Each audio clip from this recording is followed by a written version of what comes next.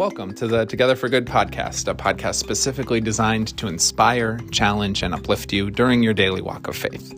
Today's episode is a really special one. It's announcing this new initiative at Bethany. Join in January is this exciting endeavor that we're taking on as we step into 2023, really encouraging people to engage in their faith, participate in their faith, and share their faith in new ways in 2023. And so if you're a Bethany member, this is going to be really exciting and apply to you. But even if you're not, I invite you to stick around and still listen to this episode. I'm sitting down with Kevin Dragseth to talk about the whole idea, but I really think there's a lot of good content in here, just in general, as we think about what does it mean to be a person of faith, and what is it that Jesus calls us to do? How should we be living that faith out? So Kevin and I are going to go into a lot of specifics. As always, it's a lot of fun to have him on the podcast.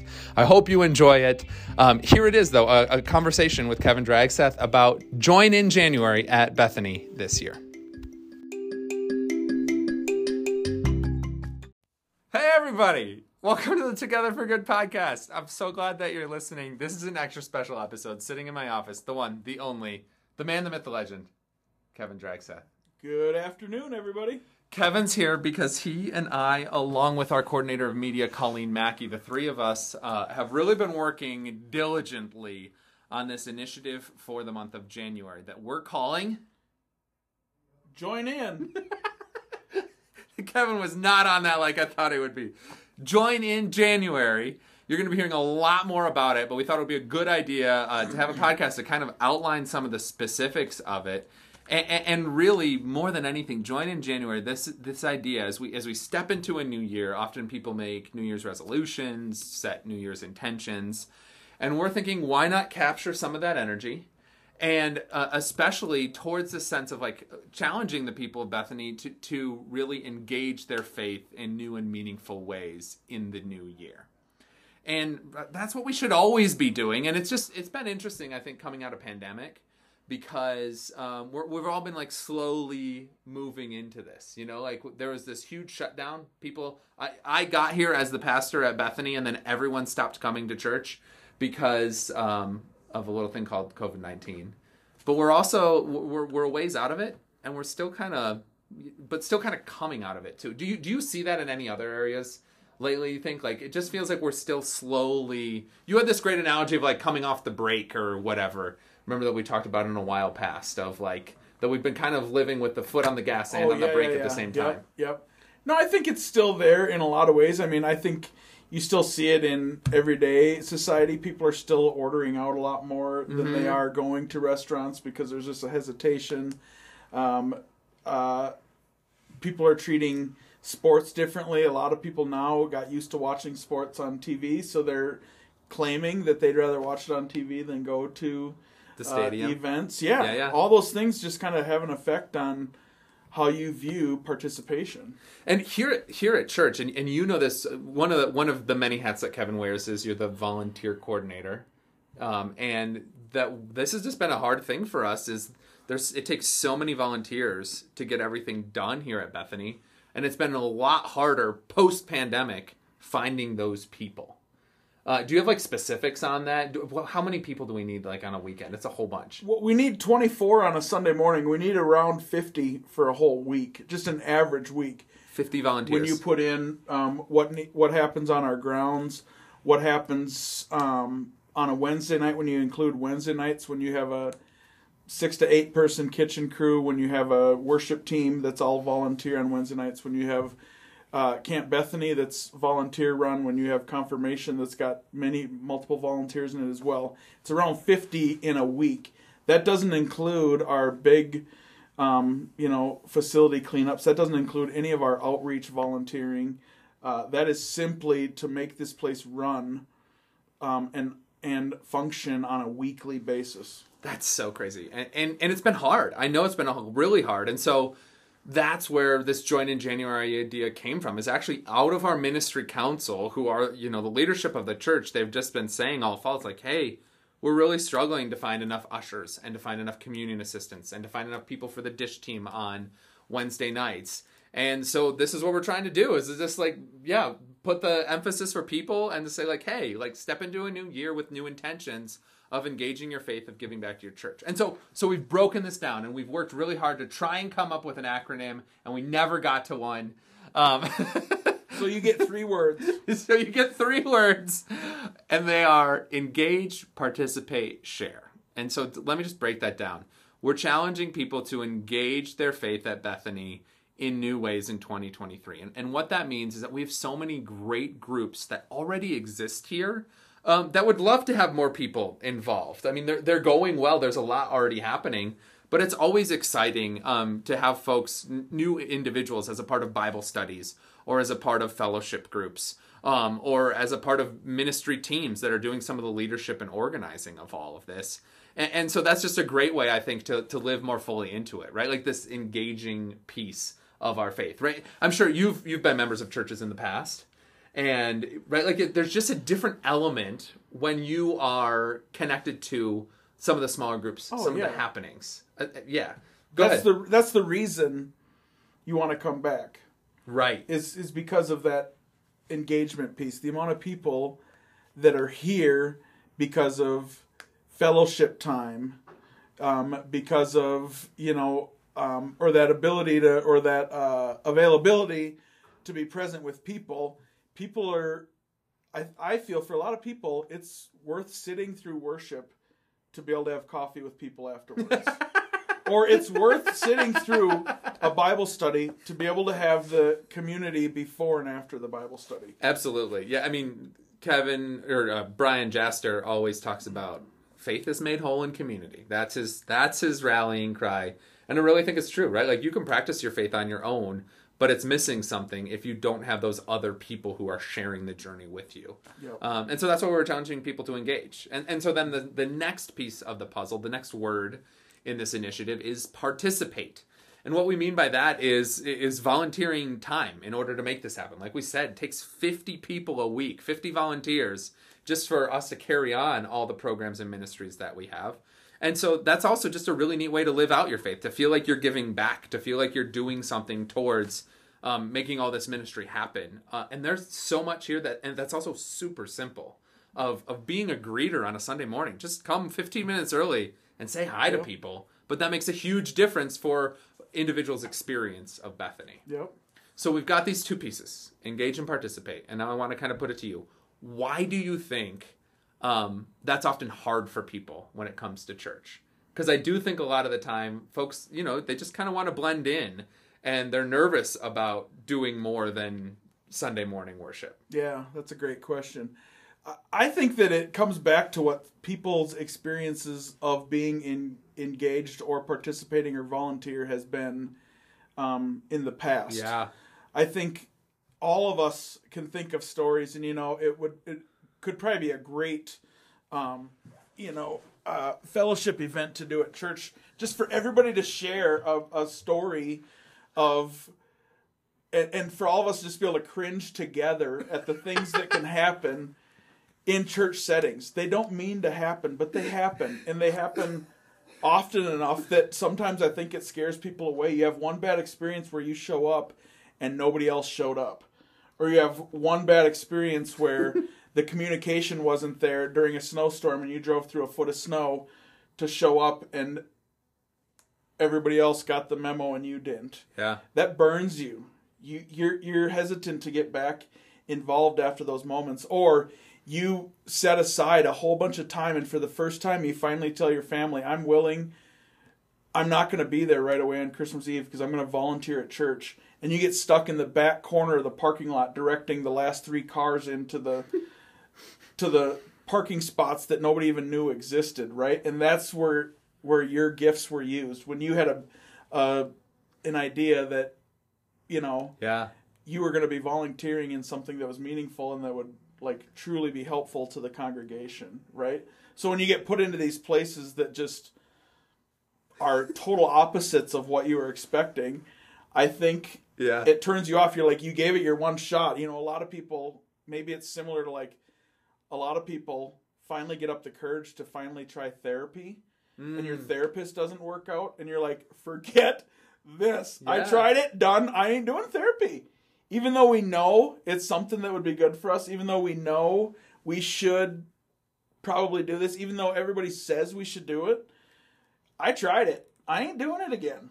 Yeah, or there's so many stories like that. I think too. I think just that you've stumbled upon a really good idea for a podcast series of just cringy church stories. Yeah. So I wrote that down. I'm going to save that. Stay tuned. That'll be a great series. But you're right. Like I have, and I just want to say, also know that it's just as bad for the leadership. At the first church that I worked at was a very small congregation, and there were so many times that I tried things, and one or two people showed up. And I couldn't help but feel like I was like trying to throw a birthday party. No one came. Yeah. Oh yeah. But you're right. So why is it going to be different here? Well, we're working intently with our leaders. We're working intently with our teams, with our ministry teams, with ministry council, with council, to help people understand that people have expectations. Yeah. And we need to lead well.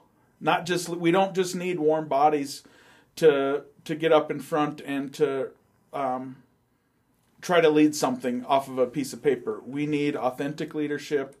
We need people that are the right people in the right places. And the right people is anybody. Every gift that we need in this congregation, every need that we have in the members of this congregation. Totally. We're so blessed with such a talented group of people.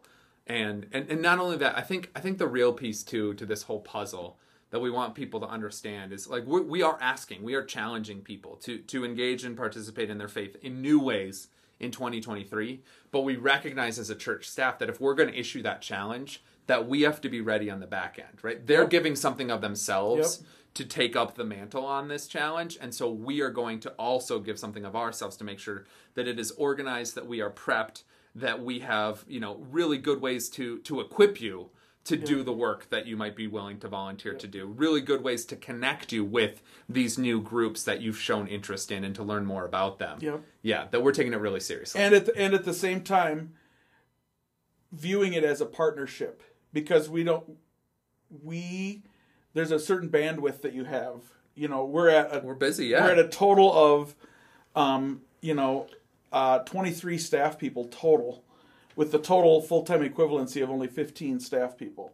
So it's not like this place is stacked. Right. There's a lot of people around, but not as many hours as one might think there is. So to partner in this with the staff and how this can look for us. And I view this as a form of stewardship. All of this is a form of stewardship. And the way I simplify stewardship, and let's go off of Christmas, if you get a gift or you give a gift at Christmas, you have expectations around what's going to happen with that gift. Whether you receive it or whether you give it. If you give it, you expect that somebody's going to use that gift. Mm-hmm. And if you receive the gift, the expectation is that you use that gift. Mm-hmm. Right? And I think that stewardship at its most simple core is that we are given gifts. God gave us gifts. And what are we doing to use those gifts? And and what do those look like? I mean, the needs of this congregation are both simple and complex. I don't think this congregation realized the need that its members had to have fresh, shiny-looking jewelry the week before Christmas. Yeah, but what point. A gift! Yeah, that ended up being to so many people. If not hundreds of people, to dozens of people, and that was off of a simple gift that a member wanted to share with people. So for those who don't know, who are listening, we had a member here, brand new member. She just joined the church back in November. I can't remember when November. And she's a jeweler, a local jeweler. And she comes to me and she's like, hey, I'd love to provide just a cleaning and jewelry check for Bethany members someday after church. And so I was like, okay, great, let's make it happen. We set her up in the fellowship hall. She brought her machine, all this information. And there were dozens of people who stopped in, who had their jewelry cleaned, who talked with her. It's really cool. And that's all it was. It was her. She's like, I have this gift. This is my skill. How can we put it to use? Boom, it happened. And so many people were blessed as a result. And asking when. Oh, really? Can we do this again? Yeah. I mean, can we have our jewelry cleaned up for Easter? I'm so excited to have a clean jewelry for Christmas this year. Yeah. It was phenomenal to watch. And that was, nobody expects a part of your church ministry is going to have jewelry cleaning, right? And that's the kind of things that I love and that I want to see. Right. We have so much potential for more of that. Right? Because there's so many gifts, there's so many skills. And that, I think, like you're saying too, like that people often don't realize could totally be a blessing to this place. Totally. Yeah. I'm sure there's jewelers out there right now who go to church every week who have no thought that it might actually be something of value to that community.